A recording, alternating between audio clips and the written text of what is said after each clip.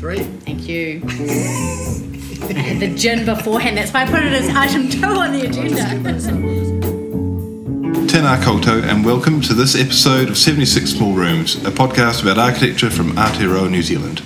Last year, representatives of the New Zealand Institute of Architects and Ngā Aho, the Society of Māori Design Professionals, signed Te Kawanata o Rata, a covenant that formalises an ongoing relationship of cooperation between the two groups. It's one of the first agreements between an Indigenous group and the architecture profession in the world. If the spirit of the agreement is honoured, and it's really interesting, it'll mean the architecture profession gets a lot better at consulting with Māori and incorporating Māori design principles in their work, rather than just, putting a Māori artwork in a foyer and calling it a day. It'll also hopefully result in a lot more Māori students wanting to be architects. Elisabetta Heta is an architectural graduate at JASMAX and a key member of Ngā Aho, the group of Māori creatives, which was one of the driving forces behind the agreement. First, we asked her how she got involved. Kia ora koutou. Ko Elisabetta Hinemoa Heta tāku ingoa. I am a wonderful Aotearoa mix of part Māori, Samoan, Tokelauan, English and a smattering of Portuguese and some Scottish, so, just all the things. I am an architectural graduate at JASMAX, but I'm also what we have termed kahui whaihanga within Wakamaia, which is Māori design leaders at JASMAX as well. I have an interesting kind of art and architectural background, so I've come through both the MArch Prof programs as well as a Master of Literature in Museums and Cultural Heritage, so I sit in the world of Māori art and craft would be one way of putting it, quite firmly. I've worn many hats over the last few years, and I suppose partly that is because I operate in a very small kind of area where multiple vectors meet, being a woman and Māori and Pacific Island descent, and there are very few of us in the industry. So what that's meant is that I've ended up becoming quite an advocate and for Māori and Pacific people, both within the profession and also the communities as well. So that has manifested in teaching as well as architecture as well as creating artworks. So that's kind of a little bit of an unusual tipi haere around my life. So I've been involved in Ngā Aho, obviously, which is the rōpū or the group that have signed or created the kawinata in conjunction with the NZIA, which is what was signed this morning. So one common question I've been getting lately is hua Ngā Aho, and Ngā Aho were formed 10 years ago by multiple kind of Māori design professionals. So it covers kind of Māori creatives, so it's not specific to architecture, which means there are kind of planners and some policy makers in there a little bit as well, our planning friends, but landscape architects, artists, designers, and the like. So Ngā Aho, have been operating for 10 years with the guidance of obviously people like Karo Hoskins, who most people know very well, Karen Wilson, various members like Jacob Scott, John Scott's son, Bill Royal, and then matua, or our co-matua, Hardy Williams. And Hardy Williams is an incredibly interesting man who you just end up wanting to spend hours of time with, in that he was there with Whina Cooper and Hone Tūwhare and the like, marching in the 70s, and was also quite a dominant figure with Ngā Puna Waihanga, which is the kind of Māori, contemporary Māori art sort of movement around the 70s and 80s. So Ngā Aho was looking to be a kind of contemporary organisation off the back of Ngā Puna Waihanga and it ending around 92, as a way of allowing some kind of networking and coming together and support and kind of collegiality, I suppose, amongst Māori design professionals. So that's who Ngā Aho are. It's a bit of a long-winded explanation, but the essence of how or why the Kawinata came together is that in the 2014 Venice Biennale, Tony Van Raat, Pip, Cheshire and Joe were having a conversation around essentially the NZIA's relationship to Māori, and Pip just felt, considering that was his term as president, that it was his opportunity to kind of give something back in that way and to try and formalise those conversations. So there was the first ever Māori Architects Hui, which happened at Unitec in the end of 2014, which was the first time we'd ever had a gathering of Māori architects in New Zealand in the history of architecture, I suppose. So as you can imagine, there was a great conversation that was both positive and the airing of several years of grievances. But what came out of that was really positive was a huge list of actions and wants and aspirations and ideas and ideals for what Māori really wanted out of the profession, for themselves, for the communities they were working for the buildings they were designing, for the fabric of the city they were in. And it was a big list. It was a big challenging list. And a smaller working group kind of formed from that, and there was a discussion around what might we do kind of first. What's the lowest hanging fruit? There was a conversation about setting up some kind of MOU or a memorandum of understanding between the NZIA and Ngā Aho, actually just to set up any further actions that might come from that later.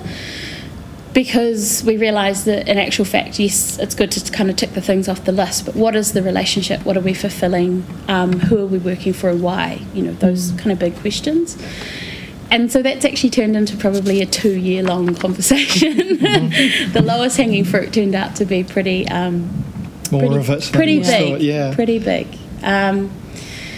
But it was essentially what it became was a really beautiful conversation around the potential that the treaty had and still has, but moving away from the use of the term treaty, because I know Matua Hari sort of talks about the fact that there's a lot of abuse tied to that term.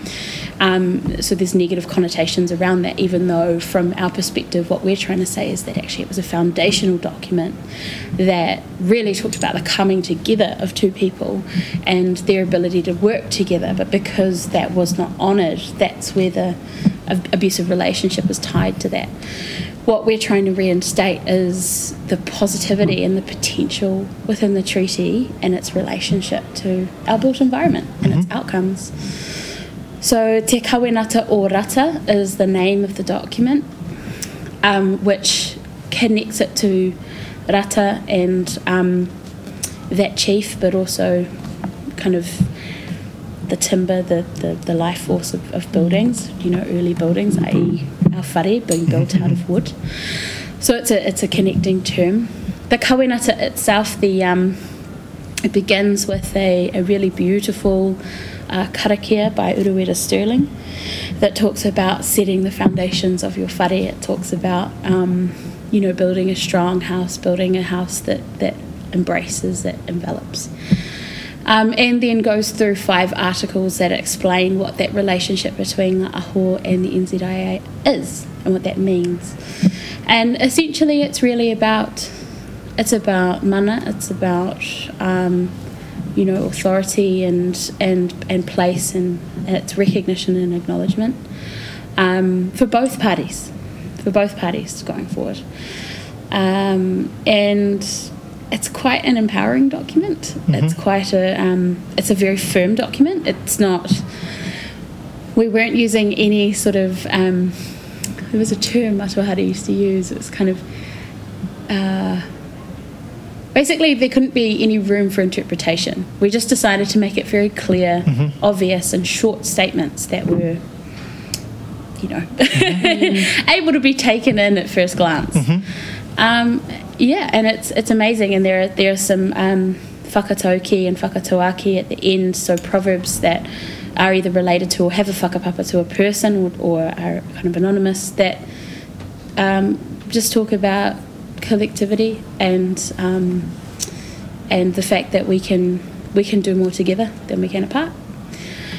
And that's the entire essence of the document, really. That was Elisapeta Heta, architectural graduate at JASMAX and a member of Ngā Aho, the group of Māori design creatives.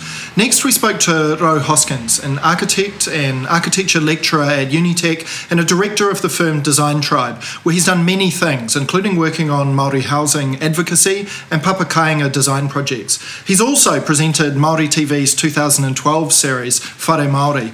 His 1997 master's thesis focused on the role of the Māori architect in the design of Kura Kaupapa Māori. He's a former chair of Ngā Aho and has been a driving force behind the development of Te Kawanata Orata. We started by asking him what the agreement between Ngā Aho and the New Zealand Institute of Architects means for the architecture profession. What does Te Kawanata mean for the profession of architecture?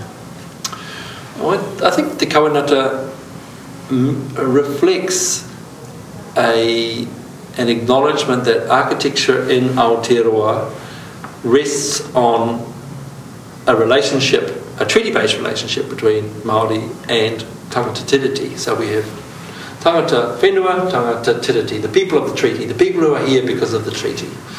And I think that's, it may have taken well over 100 years, but it's significant that that with the Future Islands exhibition, we can take both the exhibition and the kawenata and accompanying conversations around the country and start to make sure that those who are interested have the opportunity to engage, obviously with the exhibition, but also with the significance of the kawenata, and with the opportunity to sort of peel back some layers of this working relationship and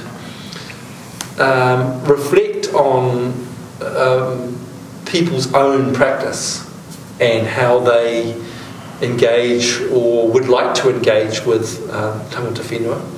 Because I guess that's the third dimension of the travelling conversation, is that we have stipulated that mana whenua, the local Māori tribe or hapu, need to be part of that conversation. We can't have this independent, generic Māori and NZIA conversation up at this level while we happen to be in Tauranga or Waikato or Wellington or Christchurch. We have to walk the talk, basically, and make sure that mana whenua are part of that conversation, for them to also say, well, what does it mean for them to have to be in post-settlement development mode with their own commercial and cultural health, education developments, and to be able to give shape to those physical developments with reference to a profession which has moved to this kawenata. How do you think it'll maybe affect architectural practice, most of which is dominated by Pākehā practitioners? I would hope that it enables reflection, self-reflection in terms of practice, relationships that may or may not be in place between those architects and local iwi. Some local architects, of course, will work quite regularly with iwi, and others may never, and that's partly to do with where they sit in the architectural world, what type of work they're doing, and also how active the local iwi are in development terms. How far post-settlement are they, and what type of post-settlement development activities are they engaged in? It makes me think about what a responsibility it is for you and Elisapeta and the very small number of other Māori architects who have worked on this. Do you also think it could have the spillover effect of encouraging more Māori high school students to go to architecture school and to feel that such a course has a future and relevance for them? Yes, I do. I think there is a gap, though. At the moment, everyone is so busy with the kawinata, with Te Aranga, that there is a gap in really thinking about how you would elevate the status of Māori architecture and the role of Māori architects for Māori high school students in particular. And it's a very crowded space. Of course, you've got every institution trying to promote themselves to students, and most schools basically shut the door, saying, look, we're not letting you through the door because we would be busy, 100 days a year just from this course who wants to front up to all the year 13 students and promote their course. So I think there's a important piece of work to be done there, and that's something I think that NZIA and Ngā Aho can add to their work program. So, well, okay, we want to grow the profession, we want to grow the way that the profession relates to indigeneity and Indigenous people in Aotearoa. We've got this combined responsibility to get more of our people into the profession. I kind of feel that there's a lot of high-flying Māori doctors and lawyers who could have been equally good or maybe better architects, but they just weren't given enough of a steer. And what we kind of would say is that we want our share of the best and the brightest. We can't offer you the salary. The pay's too crazy. Don't mention that. Exactly, just avoid that. Is this kind of agreement or initiative unique to New Zealand, or are there other international examples? Well, we were lucky to go on a study tour earlier this year through Canada and the US, so we've got a reasonable understanding of what is and isn't happening there. I think the difficulties that you have in both Canada and the US is the sheer number of different tribal groups involved, and the difficulty of distance, just getting those groups together to coalesce their thinking. So notwithstanding that, we did get significant gathering in Ottawa and also at the Canadian Institute of Architects National Conference, and also another gathering in ASU, Arizona State University, and that attracted Indigenous architects from around Canada and the US. So I think to the level that we've developed the kawinata, that is unique.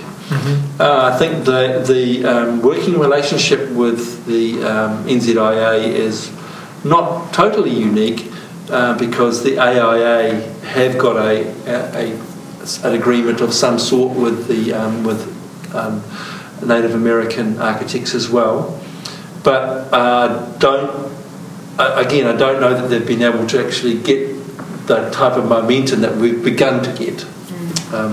We were in ASU and was very it was disconcerting when we were talking about the relationship that Ngā Aho and the Te Aranga principals had reached with the Auckland Council, and how that was a forlorn dream to them to think that they could have a similar set of design principles informing urban design in Albuquerque, for instance. That was like, it was just that was like.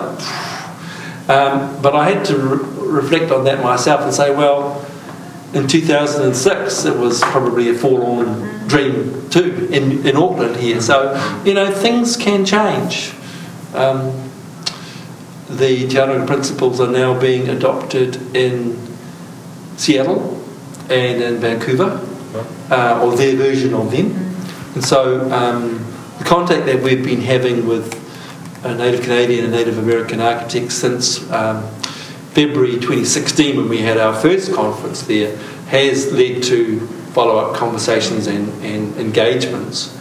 And so that's quite exciting that the urban design communities or urban design leaders in those councils are actually picking up the notion of the set of Indigenous principles and moving forward with them. I was thinking how Māori design in some ways in the past has been seen as kind of like an adhesive application at the end of a project rather than something that's integral to it. And it seems that you're suggesting that a deeper, much deeper consultative approach will have a stronger outcome on the finished project too. Much deeper, much more embedded. Well, I guess the first way to answer that is the first principle of the 7 is at the moment is called mana o rangatiratanga, and that effectively says establish that high quality working relationship first. From that working relationship you can collectively apply the other 6 principles. So it's that's key. So get your working relationship, and that can take time and people are busy. But I often say, take the time now because, in 2 years' time when Project Z comes along, so-and-so, things can happen quickly. Hey guys, let's get together on this. You can skip the feeling out the relationship stuff because you know each other, you've rubbed shoulders for a few years on a couple of projects. So most definitely the principles are process-oriented and including relationships, but also in terms of some very practical guidance in terms of what are the areas that you can focus on to make a difference in the physical environment. Where can opportunities for cultural narratives manifest? Where can they manifest? Given that you've deepened your understanding of the cultural history of the local tribes, they've begun to talk about their sacred sites, they've begun to talk about the ancestral names for that particular area or neighbouring areas. They've talked about the former natural environment, the plant species that are local to that particular area that they would like to see come back in some way. And they've also talked about the living presence that they want. So effectively, the first and the last principles are a process. One is about developing the relationship. The last principle, ahika, is about the long-term connectivity between the iwi or multiple iwi and that location. How will that relationship with that newly designed or reinstated environment manifest in meaningful ways, so that area is kept warm, it's cared for, and it becomes integral to the daily lives of those particular iwi groups. It seems in some ways it's really just about, or not really, sorry, I don't mean to be reductive. In some ways there's a lot about encouraging architects to just pick up the phone, right? Yeah. And make contact and establish communication, because that's where the better design outcomes are eventually going to come from. Absolutely, and that can be a bit scary for some people who haven't been there before, but very rewarding, very rewarding. I'm teaching part-time at Unitec, and the research project we're doing is, as I mentioned earlier, is about the potential role of marae in intervening in the Māori and Auckland housing crisis. So we've got students, and there's probably 3 Māori students, 6 Pacifica students, and about 12 Pākehā students. And we've got them actually making contact with Auckland's 25 or so Auckland marae. And I mean, some of them are, actually Chinese Kiwi student, Last week we belonged to the Tūhoe Marae monthly meeting, and turned up, and so those are sort of really important engagements. Which so when he next comes across a Māori project, there's hopefully I've been there before, and it's not so scary. Another student is out at is just talking to has struck up a really good rapport with one of the main people out at near the airport there at Pukaki Marae, and calls them up on a first name basis and has a chat, and those are really important sort of barriers to break down, and little bits of confidence to instill in budding architects here. Labour's Deputy Leader Kelvin Davis made a really interesting analogy about relationships between Māori and Pākehā in the election campaign, which kind of seems pertinent to this in a sense. And he talked about them, Te Ao Māori and Te Ao Pākehā, as being connected by a bridge. Every Māori person in New Zealand has crossed into the Pākehā side and grown to understand that well, but very Pākehā have made the return journey and immersed themselves in Māori culture, which seems to be what Te Kawanata suggests, that sort of engagement a bit more, doesn't it? It does, and it I guess it would encourage the profession and the institute to continue to conduct itself in such a way that sent those messages back to the membership. Say, hey, this is not. This is not extraordinary stuff we're talking about. This is the new normal. Two-way traffic across the bridge is the new normal. And of course we know quite a few Pākehā people who regularly traverse the bridge, and others who have occasionally, and others who for whatever reason haven't had the opportunity. So I think it's a good analogy, and I think the Kawanata does represent a bridge, and I think the next challenge for Ngā Aho and the NZIA is to continue to put that conversation out there in a variety of ways, in ways that the average branch member in Whanganui can feel that they haven't missed the boat, or the bridge doesn't exist in Whanganui, it only exists in Auckland. But I think we've only just scratched the surface on these conversations, and I hope that at every NZIA conference there's a chance to sort of dig a little bit further, and of course there's so much to chuck in, and so much content and international people and all sorts of stuff to fill up these conferences with. But I just think it's really important just to set aside some time and say, hey, let's just enable more people to participate in this conversation. So that was Ro Hoskins, an architecture lecturer at Unitec and a director of the firm Design Tribe. And he's been one of the leading advocates of Te Kawanata Orata, the agreement that the New Zealand Institute of Architects has signed with Ngā Aho, a group of Māori design professionals. Now, the three of you are architects. How do you think, if at all, this agreement is going to affect the way you work and the way you design things? I don't know if I know yet. So I think that was one of the really interesting things, and Raul talked about that in the discussion, was where do we go next? What does it translate into? How does it affect everyday practice, I guess? So I'm keen to find out, really. I think it is, we're going to see more of it in our larger scale commercial and public projects. We're already at the Auckland Urban Design Panel starting to ask questions to applicants about how they're incorporating Te Aranga principles in their design, and I think that will become normal, the new normal.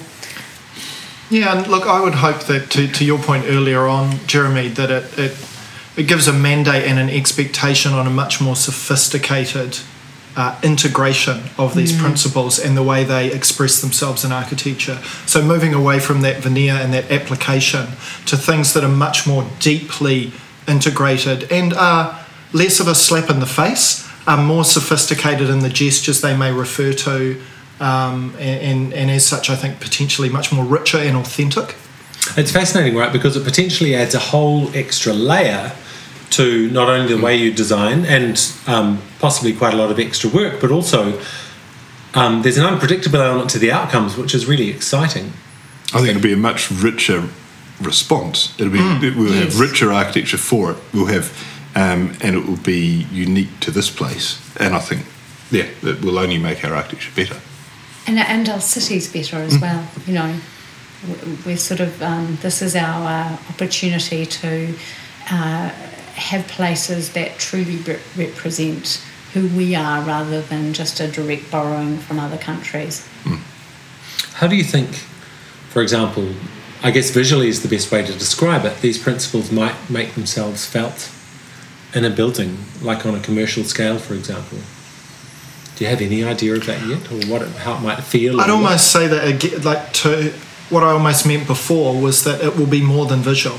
Right. It should be more than visual. Yeah. Mm-hmm. So those ideas about respectful stewardship of a resource, that doesn't have to express itself visually. Yeah, I see what you mean. And so there can be other ways that the building design can be enriched, or the way in which it touches the ground can be done with more respect or acknowledgement of the history or the original inhabitants. So they won't all be visual.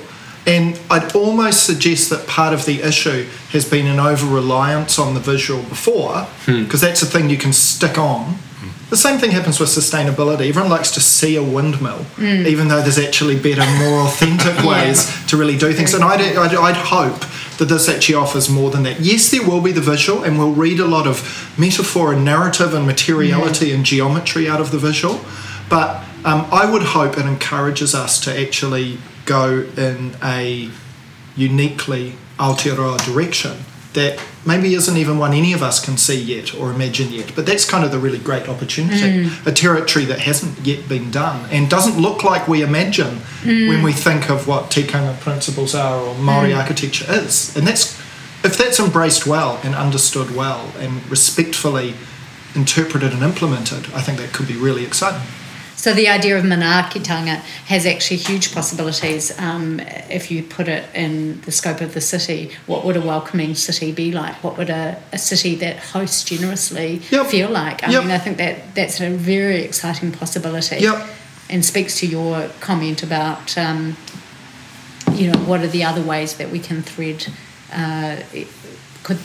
these principles into design. Yeah, and even things like the way sequences of spaces occur when you're welcomed into a space. Absolutely. Those don't necessarily represent themselves in an obvious visual kind of way, but they are a sequence of spaces that's very distinctly of here. Yeah. And can be applied to civic buildings. It can be applied to any building in which people are welcomed.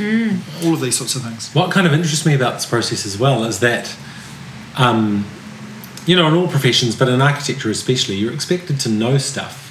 And this requires something quite different, which is to kind of call your local iwi and go, hi, I'm thinking about this project and I don't know what to do. Can we have a chat? Yeah. And I think perhaps that's one of the biggest challenges for a lot of practicing architects to say, to make the call, right? To make that initial contact, if that is not something that's within their experience to date. Yeah.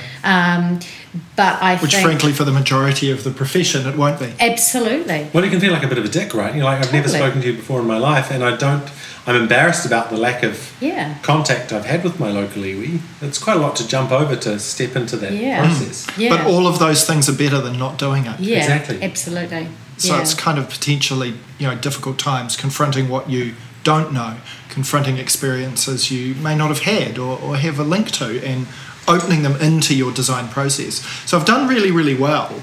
It actually can talk to the very best part of our training, which is to collaborate and to draw in and synthesize ideas. And if done not so well, it can play into all of the stereotypes that architects are sometimes judged for, which is the sort of auteur, the lone genius, the idea that my idea is the best one. And it shouldn't be, that terrible myth that any compromise to my idea is a problem. So, I think we know which way we need to choose, and we know which way we need to act. Related to that, it feels like to me from the outside, architecture especially recently has kind of moved on from that need for a kind of often male master, certain person at the top of the chain making the hard decisions. Does it feel like a more collaborative profession to you that therefore opens the door to the kind of collaboration Te Kawanata Orata is suggesting? But I mean, I'm certainly very excited by Te Kawanata, and it's certainly, we're very interested in working collaboratively. Buildings don't happen on their own. Our city doesn't happen on its own. There are many, many hands which touch the process, many contribution of many people that make places, and so I think covenants like this actually just help to formalise and recognise that. Before we go, we'd just like to say a big ngā mihi nui to Ro and to Elisapeta for giving up their time to talk to us. They're both very busy people, and we really appreciate their input on this episode. And what's kind of incredible about, when you say that, it just made me think about how Ro and Elisapeta and a whole lot of other people have given so much time to making Te Kawanata happen. It's such an act of generosity on their parts, and all that needs to happen now is for that generosity to be reciprocated, and we're on kind of an interesting architectural path, right? So thank you both for joining us. Thanks everyone for listening. That's episode 18 in the can. There have been rumours that some of you out there might want to hear more of our reckons in the future, so we'll consider that feedback in our next episode, and we're going to huddle and work out what we're doing next. So thanks very much for listening. That's this episode of 76 Small Rooms. Mā te wā. Mā te wā. Bye. Mā te wā.